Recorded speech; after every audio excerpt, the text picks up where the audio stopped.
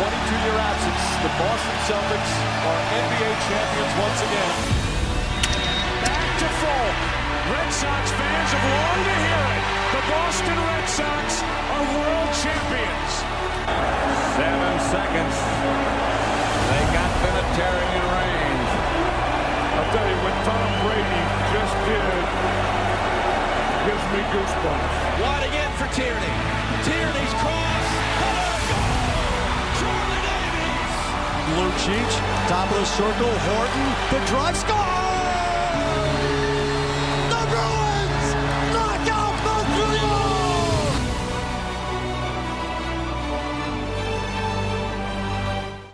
Welcome to another episode of Boston Sports Extra Podcast. This is Celtics edition. On this episode, we are joined by Travis and Porchy, Jack, and myself, Anthony. How you guys doing? What's going on, guys? What's going, man? You guys all doing? Hey, man. Sox are winning. It's a good day. Good day. So we got a lot to go over. Travis, I'm going to let you get it started, and let's go. All right on.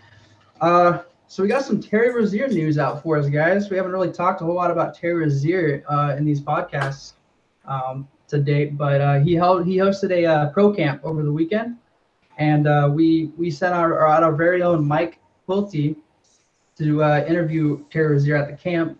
He brought us back some good information, about his opinion on returning to the bench next year, and he also talked about expectations for the Celtics this next season. I just want to read you guys a quick quote on what he had to say about returning to the bench. He said, "I'm not worried about it." He said, "Just trying to control what I can control. We all got one goal, and that's to win. We all get love when we win. That should be everybody's mindset." He added that he believes the team can be special. He used special early and often in this interview. He said that I think everybody knows we're good on paper, but we got to get better and make sure everybody comes in with the same mindset. So, I think this kind of reiterates what we talked about last episode with the Paul Pierce comments about the need to come in with a shared goal, common mindset, and to be selfless, to sacrifice, your own stats over for the team, for the betterment of the team. Do you guys think does he mean this? Because I know obviously he kind of broke out last year in the starting role, and do you really think that he's going to be comfortable back in his usual bench minutes? Do you guys believe, how do you guys see him performing in his old role next year? I feel it's just it's a huge confidence boost. I mean, having that extra open slot with Kyrie out, it definitely gave him some confidence in his game, and it's definitely made him perform better, or at least on a higher level. But being a young player and almost ready to get paid pretty good money in the NBA, it really helps that just being that special. I'm a great player, I'm young, and I know I'm deserving of a lot of money, but at the same time, I'm doing what's best for the team. If I have to come on in the second quarter, so be it. Just get the team a win, and I feel that's so important, and not a lot of people really are team. So I think it's very special.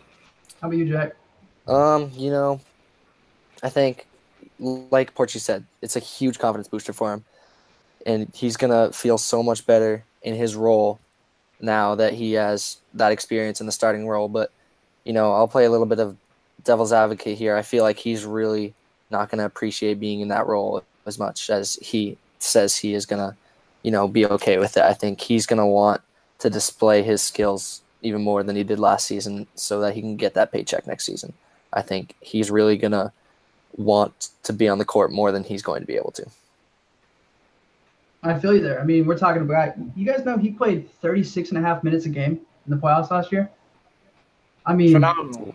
It's crazy, right? That's beyond starter minutes. I mean, the guy had a triple-double in his first ever career start last year. And he put up – I'm reading the numbers here, 16.5 points, 5.5 rebounds, nearly 6 assists, and 2.7 three-pointers per game last year. I mean, after Kyrie went down. So it's he is a starting caliber point guard. I think to me, when it comes to when talking about the future with with him in the franchise, I think, like Jack, I think you got a good point about. I think ultimately he might have some issues playing 20 minutes, 25 minutes a game, compared to the 30 plus he was getting before. It comes down to me about like how much does winning matter to him versus being a starter, right? Yeah. And becoming a star. It's just crazy. It blows my mind, especially like with Rozier getting a triple-double in his first start. I don't know if it's just me or if it's like a general conception, but like I don't see point guards or shooting guards grabbing a lot of boards unless they're just built like Russell Westbrook, like just those just crazy, freakishly athletic guys that are just a little smaller than like forwards. But a lanky guy like Rozier, he was able to get a triple-double in his first start. But what blows my mind is what if he bulks up? What if he gained that extra 15, 20, 30 pounds of mass on him? Dude's going to be a freaking tank. Yeah, I mean, he's got the skill set to be a starter, no question. And I really think he's 24 years old. He's only going to get better. He's not even entered his prime yet, I don't think. He knows he's only going to get better. And I feel like this is going to be the year when he really starts working on it and trying to showcase his worth because he knows what he can do now after that starting run. I like that you guys compared him like a little bit small amount to Russell Westbrook in the way that he's kind of like a all-around rebounding type point guard. I know he's 5.5 rebounds a game is not Russell Westbrook numbers, but like if he bulks up, he's athletic enough and he's crazy enough to do something. I'm not saying that he's going to average triple-double in his career. I'm not saying that he's good, but he's got a little bit of that all-around type play style. That bulldog mentality. Totally. Yeah, I mean, it's going to be wild with minutes with him, though. And he's saying right now to me that, he's saying that we can be special if we all like sacrifice our egos and put like the team versus individuals, but he's got to show it next year. I don't know. We'll see if he can do that. But his teammate, Jason Tatum, kind of echoed a little bit of what ReserveAssistant.com going to move forward here. He was talking about his role with the team next year, and he is showing his selfishness to the absolute max here. A guy who was nearly the Rookie of the Year last year said that he would be willing to even come off the bench with how deep this roster is next year, if it means the betterment of the team. What do you guys think about that? I'm glad he's willing. I'm glad he's willing to come off the bench, but I really hope he doesn't come off the bench. He's just that good. He needs to be in the starting lineup. It's very generous, very team friendly idea. But at the same time, it's more of a smart move to have this guy start because he has the ability to start. He is one of our best like wing players on this team. He deserves to be in that starting five. There's no way he comes off the bench this season. He's just too talented to be with that second unit. He's going to get 30 minutes a game this year and ball out in the starting lineup. It's nice of him to say. It's not going to happen. He's not going off the bench. Jack, where would you put Tatum right now if you had to rank the Celtics starting five? Where would Tatum be in your ranking, like day one? In terms of talent, right now, he's third. In terms of total basketball player, he's fourth behind Al Horford. Tatum. What would your top five ranking be? You've got to go Kyrie, Hayward, Horford, Tatum, Brown. All right. How about you, Porty? All right, so I'm a huge Al Horford guy. Like, he's so underrated, it's ridiculous. But Kyrie's definitely my number one because I feel he's definitely top 2 point guards in this league and just phenomenal player. Like, I'm glad, like, I was born enough to watch him, like, play. That's just huge honor for me. 2 would definitely be Tatum because he has so much upside. I'm not going to say Hayward's not a great player. He's a phenomenal player as well, but I've only seen him play 5 minutes in this offense. Not to his fault or anything like that, anything negative. I know he's going to do great in this offense and hopefully defense, but I'm a huge Tatum fan as well. 3 is definitely like Hayward because he's a top player. He's the reason why we have almost a big 4 going on this team. And then Al Horford, your captain, your glue to keep the entire people on the court together. So vocal, and he's just a leader. Like if there's one trait that comes down to, he's a leader. Would you say he's the most important player in the team, Al Horford? I would. I mean, when it comes to non-statistical value, like something that numbers can't even show, Al Horford's your critical guy. Because when they've had so many come from behind wins last year, you could tell when a team gets down on themselves because it's a predominantly young team. Horford's that guy that's still chatting. He's still waving his hands and fingers all around, telling people where to go. He's the glue. Without Horford, I feel like this team's not stuck, and they're just not. They won't be together without him. Yeah, Al Horford. He's not a flashy player. He doesn't stand out to anyone. He's people not in Boston, don't think he's that great of a player just because he doesn't show up on the stat sheet as much as other top centers in the league, but. You watch us all this game, you see how important he is to this offense and this team on both sides of the ball. Totally. Isn't it crazy that it sounds like we all have a slightly different top fours, but typically I think we all three will agree that Jaylen Brown would be like the fifth guy. Kind of if there was a guy that's going to come get off a little bit off the bench, it would be Jaylen Brown of the top starting five. Yeah. Especially if you got a guy like Harden coming at the 2. I'd rather have Smart play against Harden than Jaylen Brown. Isn't that crazy though? Because Jaylen Brown has so much Kawhi Leonard's and Jimmy Butler in him. We're talking about a guy who could easily be a multi-time All-Star in his career, and he's fifth, maybe the fifth best player on this roster. It's insane. Yeah. It's crazy. The good thing about it is that you're going to be able to see Brad Stevens use different lineups depending on who they're playing with. And have that flexibility. That's where you're going to see this season be much different than the prior seasons. Totally. I mean, absolutely. So just to clarify, so you guys would say, going back to Jason Tatum real quick, no minutes, no bench minutes. That guy is starting 82 games all year. Like he did last year. He didn't have a single game where he came off the bench last season. Of course, Gordon Hayward's out, but so no minutes. You guys agree? I mean, as long as it didn't come to last game of the season against a bum team, yeah. Yeah, I agree as well. 100% agree. Okay. So we've been kind of touching on the starting five. So I wanted to get your guys' take with quick recent news. Great news coming out of Boston. Danny Ainge, I believe 2 days ago, in a statement said that Gordon Hayward and Kyrie Irving are both going to be full go by the start of training camp. Perfect. It's fantastic news. We're finally going to have a fully healthy roster that we haven't had in over a year now. Yeah. With that, utilizing every single player in this team, in this roster, I will kind of want to touch base with you guys and get your guys' idea of what you guys believe is the perfect everyday lineup. Big lineup, small lineup, the dream team lineup. How would you guys if you were Brad Stevens for a day, how would you line this team up to go out to battle?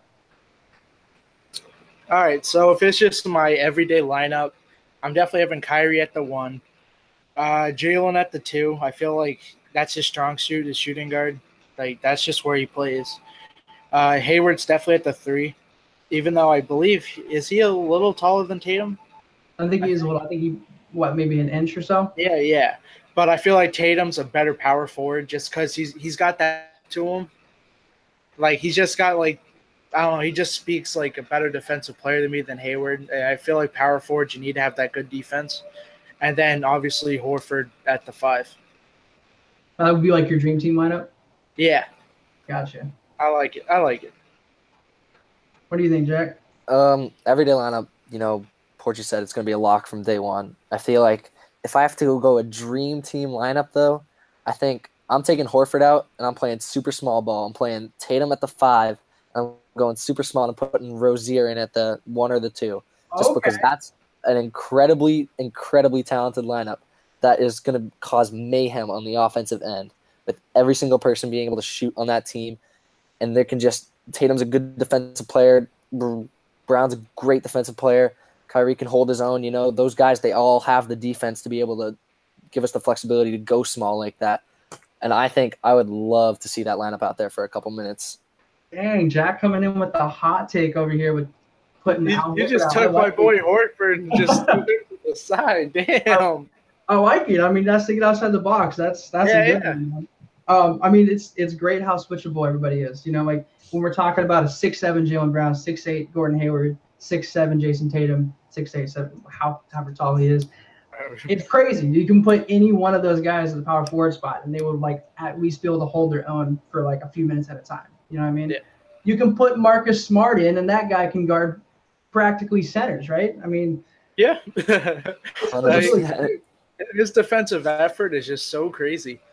I got one for you guys. So I was looking at the big lineups, and how about if we're going big, if we're playing a team like the Bucks, who are like super lengthy and super tall, we could run Aaron Baines at the 5 and sub Brown out of the starting lineup. Of course, Brown's going to get plenty of playing time. I'm just saying, to start off with, typically Aaron Baines and Al Horford together defensively, that is their best lineup. When those two are on the court together, they shut people down. Aaron Baines may not be the best shot blocker in the world, but the dude holds his own. Like, he's like a tank down there. Yeah. So I think, I don't know, what do you guys think about that? Putting Baines in there at the 5. I mean, go ahead, Jack. Oh, okay. I think if you're gonna take someone out of that starting lineup, I think it has to be Jaylen Brown. I think he brings the least to the table out of the 5. Not saying he doesn't bring much to the table. He's obviously a great player, but out of those 5 guys, I think he's the most replaceable if you're gonna put Baines in that starting lineup.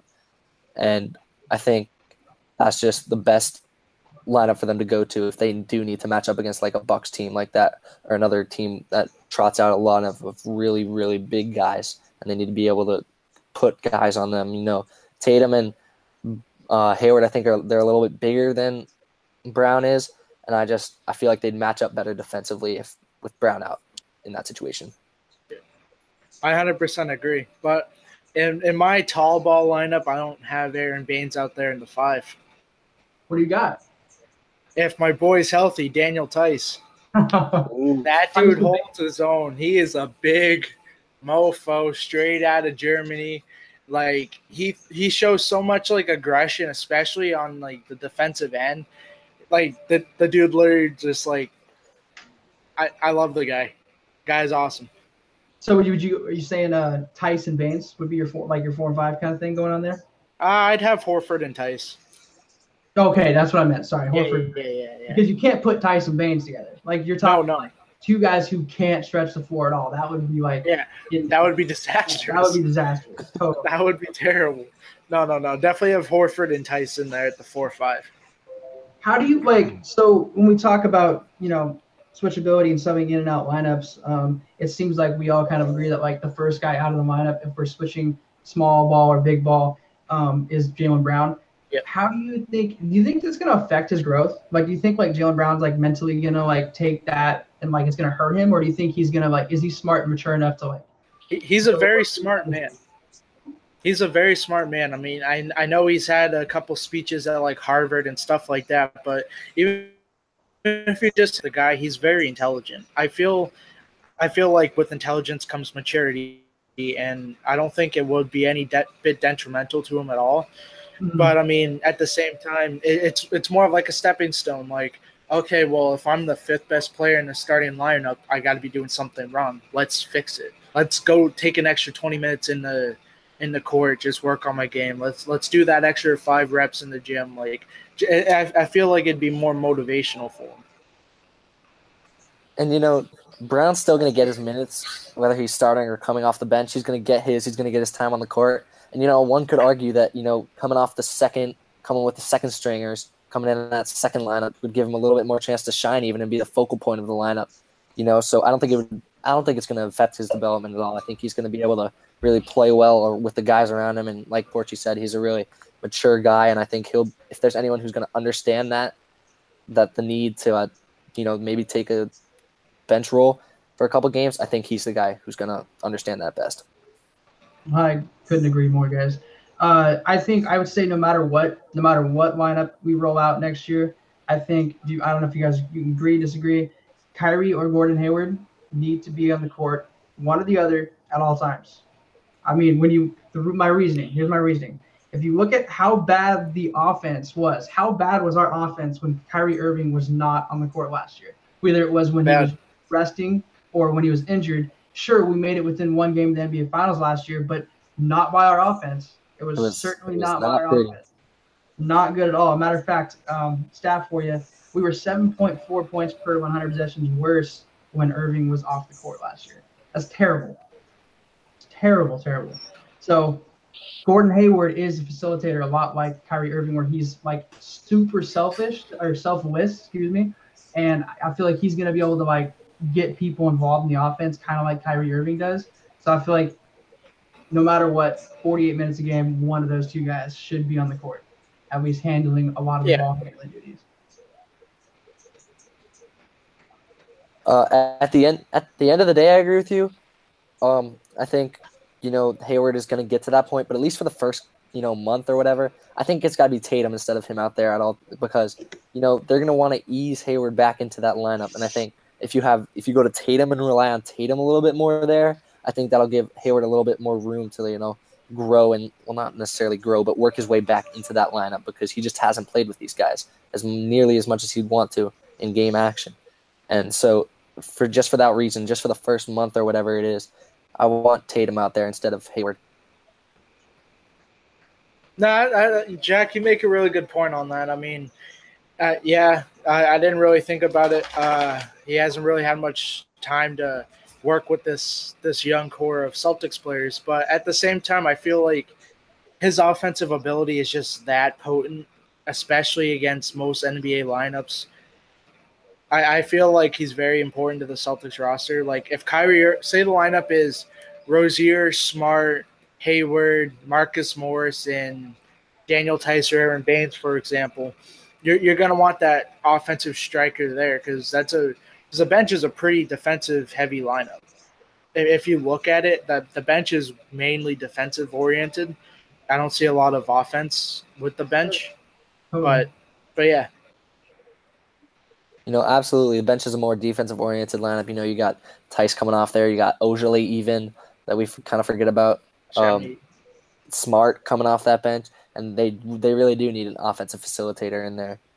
And whether that's Kyrie, whether that's Tatum, whether that's Hayward, they need someone in there who's more offensive-oriented player, so that they don't just absolutely lose it when that second unit is on the court. I mean, Tatum can go off next year. Like Tatum could be better than Gordon Hayward next year. That's extreme, but there are people out there who believe that he could really just explode and become an all-star by next season. So, I agree with you. That does make sense. I honestly didn't even think about the whole concept of him being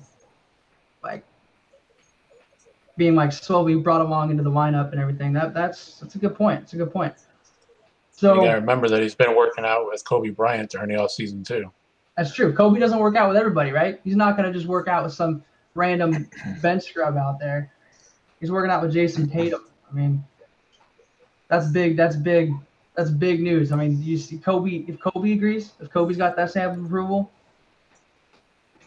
Absolutely. And Tatum, they asked him what he worked on, and he said, I really, we focused on a lot, but I was focusing on the post. And I love to hear that, because when Tatum got inside, he wasn't nearly as formidable as when he was on the perimeter last year. And I love to see him, recognize that weakness in his game and work on that to get better. So if he has that post game this year, he's going to be lethal on the offensive end.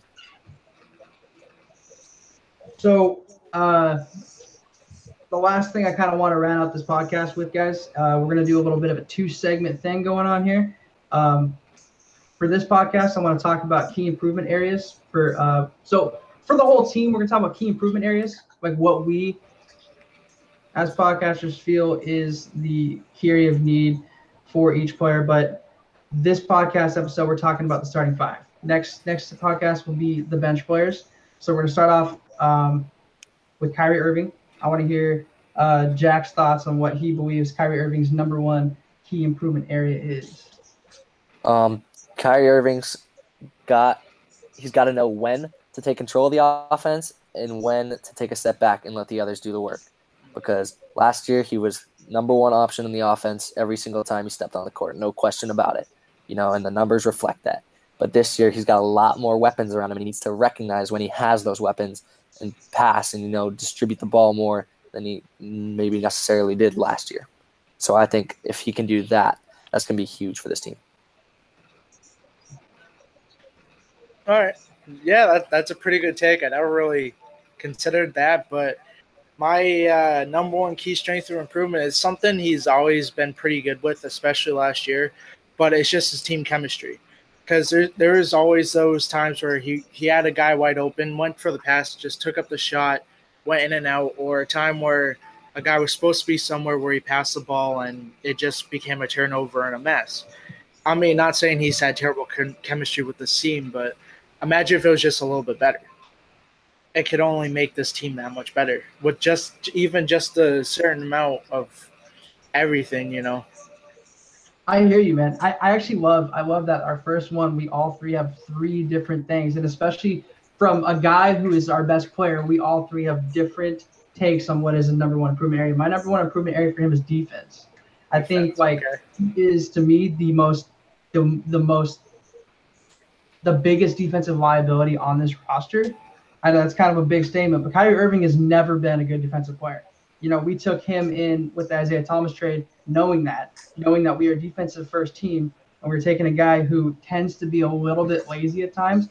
He, in the postseason in his career, he actually picks up and he shows that he has intensifies. Yeah, he intensifies. But in the middle of the season, you can tell on that side of the court, he is not thinking. His number one thought is not who I'm guarding or what's going on in that side of the ball. So that to me would be my number one for him. But I like all of those. I think they're all great. What do you guys think? What do you guys think about Jaylen Brown? So for me, Jaylen Brown is he just needs to slow down and just let the game come to him. Like, especially last year, like you saw, he got so antsy when he got fouled that he'd be chucking up a free throw shot and it would just be bad. It would just be horrendous. And sometimes, like when he's out there right beyond the 3-point mark, he just takes shot. I feel like he just needs to slow himself down a bit. Just not overthink everything. Just let the game come to him because he has the fundamental. And if he just slows down, I feel like his shooting percentages will be a lot better, especially from the free throw line, which is a marquee offensive struggle of his. And it'll just be more smoother, and he'd probably be one of the top 4 players on this team if he just slowed himself down.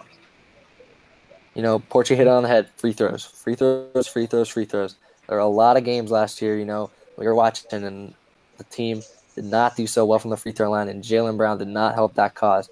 He's just got to put in the work and take the reps from the free throw line. If he can get better there, that's awesome. And that's my biggest thing for him is just free throws. Isn't that confusing? Like, the dude shot like 40% from 3 last year, but he shoots like in the 60s in his free throws. Yeah. It doesn't make any sense. Ridiculous. I don't understand that because free throws is all shooting mechanics. It's consistency in shooting mechanics. How can the guy put up 40% from 3 and can't make a free throw? It blows me away. I feel like he just gets too ahead of himself. He's like, oh, it's cake. Yeah. It's mental. Yeah. It's absolutely just mental. My Jaylen Brown, my number one issue, my number one frustration with him last year that drove me freaking crazy is he's very inconsistent. And it's not like a way where he'll have 2 points in one game and 20 in the next. He'll have like 16 or 18 points, but it's so quiet. He will just disappear. Like there's games where I'll be watching. Oh, yeah. You know what I mean? Like he'll go off. Yeah. He'll score 20 in the first quarter and finish the game in the box score 22 points. He'll score 2 points. Yeah. Like the stage where he just like goes off and then just goes, okay, I'm cool. I'm gonna coach the rest of the game. Yeah. Or like the points where like he'll start off the first quarter like 7 points, then you'll kind of see him running back and forth, not really getting boards or assists, and then like the beginning of the fourth quarter, and all of a sudden Jaylen Brown has 16 points. It's like, where the hell did that guy come from? I ain't seen him all game. Like he's very ominous on the court, very ominous. I'm glad you pointed that out. Yeah, I think once, like kind of like what you said, Porchy, when the game slows down for him, when he's not playing 1,000 miles an hour all the time, I think maybe he'll start like being Yeah. Jason Tatum, guys. What you guys got on Jason Tatum? ball security. You know, there were too many times last year when he took it to the rack and he would have it in his hands, and then the next second he wouldn't. It'd be gone.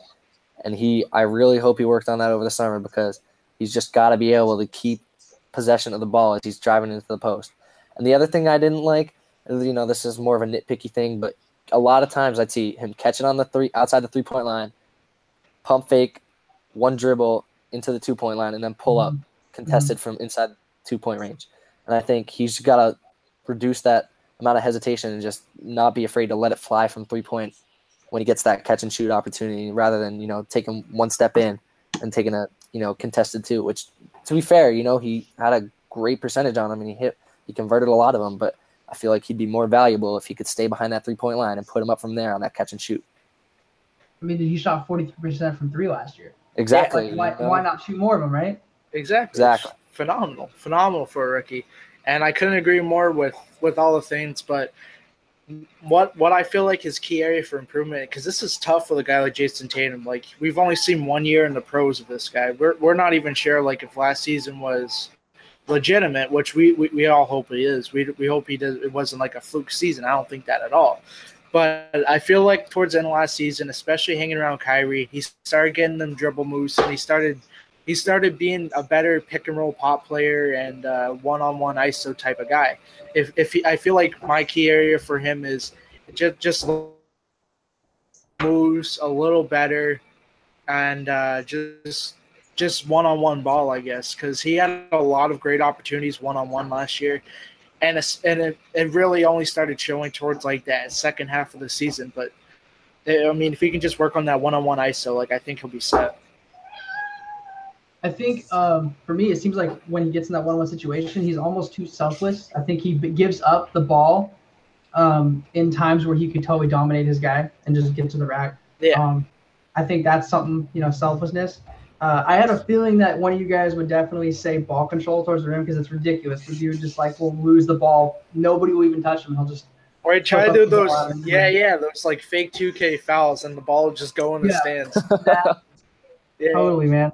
So I had to dig deep on Jason Tatum. If you guys watched Kobe's video on Jason Tatum, you guys know what they're called? Detail. Detail. I watched that, and I think Kobe nailed it when he talks about his body positioning. When he catches the ball off of a screen, his body is not squared towards the hoop. He's squared more towards an angle, more like up towards the top of the key or more towards the corner. And if he can get his body positioning, I know I'm getting really detailed here, but if he gets his body positioning in the right place where he's focused at the rim, he has the quickness and the first step to just destroy his defender going to the rim. I feel like he could be so explosive if he just adjusts that a little bit. Kobe is just so phenomenal. Like, not even just as like a great sports mind, he's so intellectually smart. Like, that man could be like a public speaker. I don't even care what he'd be talking about. I'd be tossing my money just to hear him speak. Like, he's just that amazing. You know, Travis, did you watch the detail video as many times as Jason Tatum did? He said he watched it 70 times total. I didn't watch it 70 times. No, but that guy. That's dedication. Kobe's.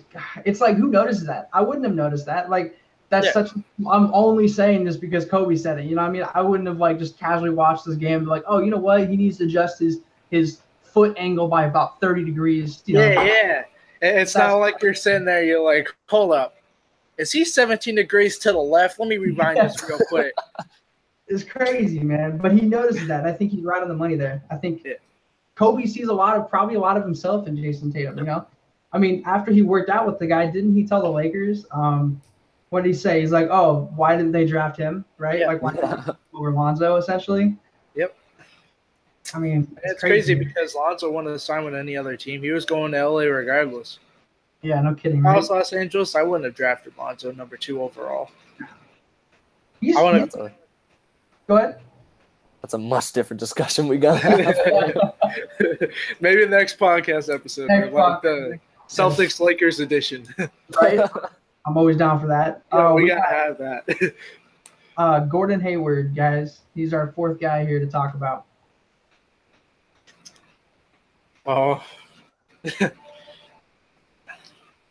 mean, I'd say my biggest key for Gordon Hayward is just making sure that ankle's 100%.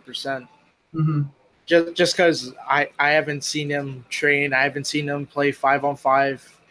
There's not much I could really nitpick here, but the key thing for me is making sure he's 100% comfortable for game action, where he has been out for a year and it was a very serious injury. You want to make sure that guy you're paying a lot of money is 100% before he's on that court trying to do another alley-oop from Kyrie.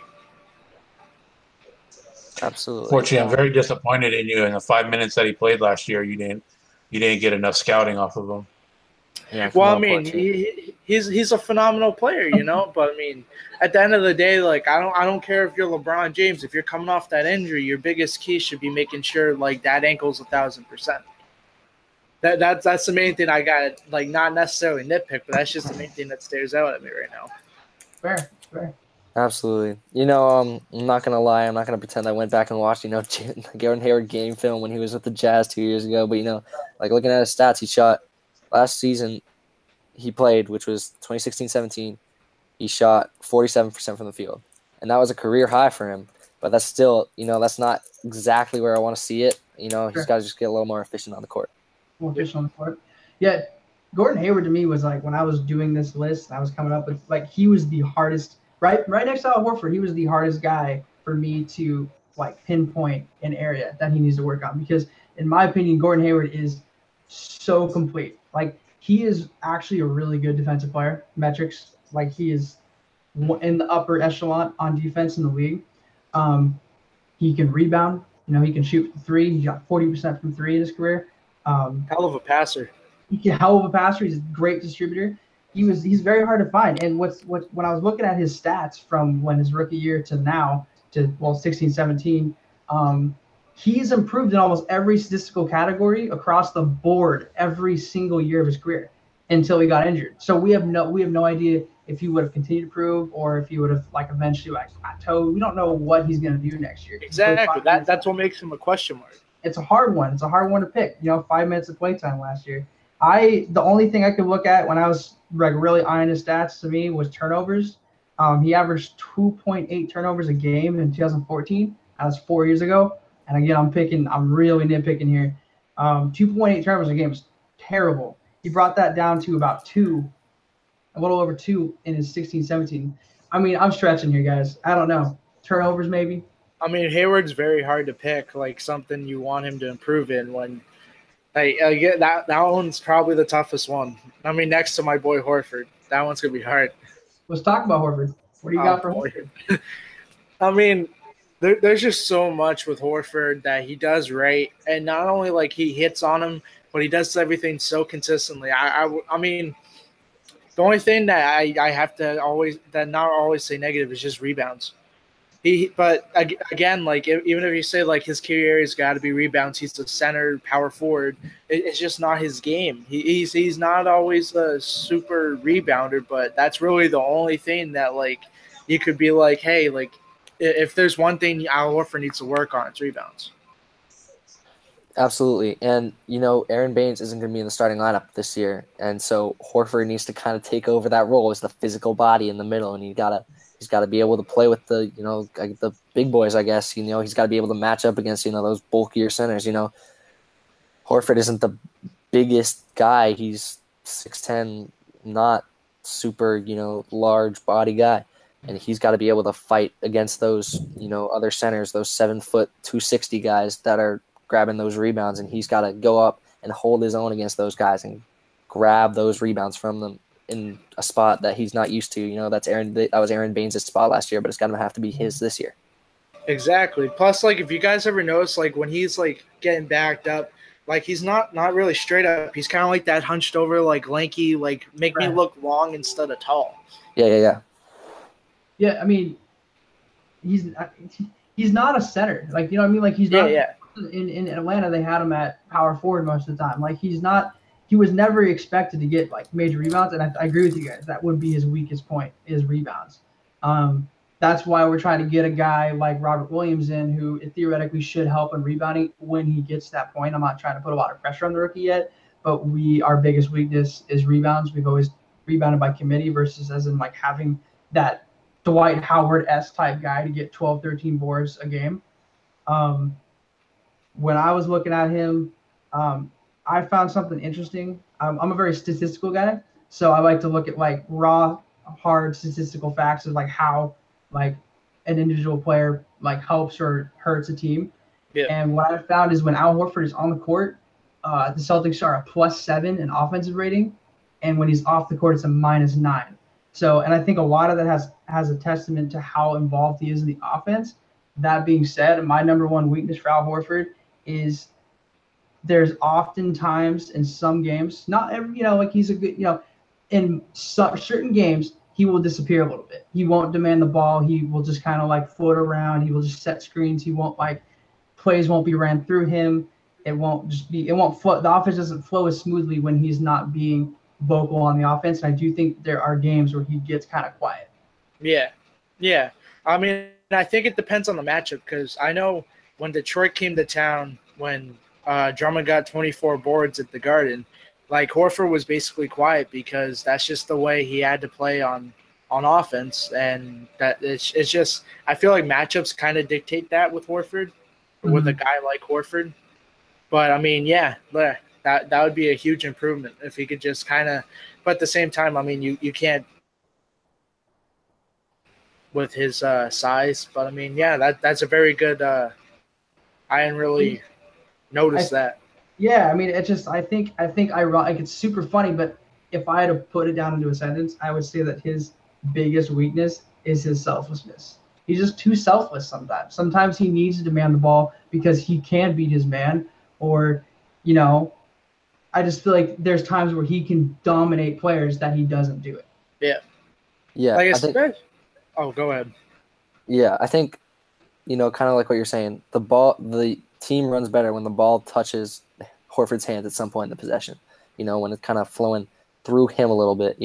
And maybe not every possession, but like when he's involved in the offense, like you're saying. Every time down the court, he's got to be present, and you have to feel his impact on the court. And I feel like what you're saying, sometimes you don't always feel his impact on the court when you really need to with a guy like that. Yeah, and what you're just talking about, Travis, it kind of reminded me of a play in my head. So the second game, I believe, or the first game, when we played Houston, it was right off the switch. Chris Paul covered Horford. Now, Horford totally dominating in size. You would assume he'd just drive down the lane and jam it or, like, just do something. But, like, he got halfway down. He just flipped it out to Brown, who missed the three, I believe. But, yeah. That's two free points. Right. If I'm out Horford, that's 2 free points. I mean, Chris Paul's not really going to stop a big guy like Horford. No, I mean, obviously, like that's a perfect example, Borgie. Honestly, I'm really glad you brought that up. Like he needs to be the all-star center that he is, like more like because that's why people sometimes call him like average Al because like they focus on the games where he does kind of become average. I don't want to say like average, but like he just kind of like meddles around. And there's games where he like straight up carries the Celtics through the game. And I think that's not just by talent or like anything, like any sort of externality. I think that's just aggression. Because like when they're down and they're getting whooped, like if Al Horford's pissed off, like he's the best player on the court. Like the Celtics play so much better when Al Horford's angry or like he's motivated or like he's in that let's go. Like, let's go win this game. Why are we losing? It's the freaking Hornets. Let's go. Like, if Al Horford is like that, this team's unstoppable. But, like, and then there's just games where it's like, okay, like, I'm just doing my thing. And then, like it just slips away, and it's too late to get aggressive, And I feel like Horford, I feel like he knows the offense better than anyone else on the team. But I think he knows it in the capacity where he's saying to himself, okay, this play, it's not really about me. It's about others that I don't have to really, be a part of. And I think that's where he gets, I guess, contemplative is the word I'm looking for, maybe, where he decides, okay, this play doesn't involve me as much. I'm going to do my part and set screens, but I'm not going to look for the ball actively. And I feel like Yeah, and that's where I feel like it goes a little bit wrong for the team. That's why we need guys like Kyrie Irving and Gordon Hayward, because so many of our guys are so freaking selfless, you know? Exactly. Like, oh, you get the ball. No, you get the ball. How many times last year we've seen like too many passes, too many rotations? Oh my When God. open and he doesn't take it. He passes to another guy, then he blows up, and it's like, Yeah, where it would go all the way around the freaking 3-point line 3 times. Reminds me of the old Spurs when they had, the core four where they just pass, and then until one of them would be 20 feet open. I am so glad you just brought up the Spurs, because I was just going to bring up, who does Al Horford remind you guys of? Timmy. Timmy right? Jr. Timmy Jr. That's why I think Al Horford's ageless, man. The dude's like in his early mid-30s, and it's like he could play till he's 40, like Tim Duncan did, because he's so freaking fundamental in that way. Plus, his shot is just so fun to watch. It's kind of like one of those weird like rocking chairs. You just it's just funny. It's like how. It's crazy. I feel like the one guy on the team who will be like, pass. I'll take the shot. I feel like that guy is Marcus Smart. Yeah, on the perimeter. Smart. Against the Lakers, bro. That kid got me heated. He's like, all right, I'll shoot it, guys. Don't worry. It's right there. And he's like, yo, I got it. Smart's like, nah, bro, I got it. Damn. Oh, man, that guy. I can't wait to talk about his ski flaw. Yikes. Man, Marcus Smart. Oh, boy, that's a whole new can of worms there. Yeah, we'll save that for the next episode. Yeah. That about does it for me, guys. I just wanted to say, y'all need to tune in next week for some more hot takes on the improvement areas for the bench. We're going to talk areas 6 through 12. Let's say 6 through 12. Next podcast, and just keep up with the content, guys. We're doing great stuff, and I just wanted to say that for those listeners out there, we're going to be bringing you lots of great Celtics content and Celtics hot takes coming up as the season approaches. We're about 45 days or so, 49 days or so till opening day. It's fast approaching, so just be ready. Man, and we're gonna have some fun talking about the bench. I got some thoughts on the bench. Oh yeah. I mean, the bench part's going to be so fun to talk about, just because this team is so experienced, young, versatile. It's amazing. But, and just a shout-out to all the fans listening and reading our articles and stuff like that. I mean, nobody's here without the fans, obviously, and the listeners and readers and stuff like that. And, especially once the season gets going, I mean, for anyone listening, like, you got a topic you want to hear on this podcast, definitely shoot a DM to Twitter or anything like that. We'll make sure if it's talkable, we'll make sure it's on there. Absolutely. Till next time, guys. Anthony, you want to close us out? Great show, guys. Very informative. I think the listeners are going to really enjoy this one. As far as everybody else, where to find this podcast, you can find us pretty much on any platform. TuneIn, Spotify, you name it, it's out there. We're on it. Definitely check out the website. All these guys bust their asses, putting out great unbiased articles that's not done in the Boston media right now. You can find it at www.bostonsportsextra.com. Until next time, guys, thank you very much, and we'll be back. All right.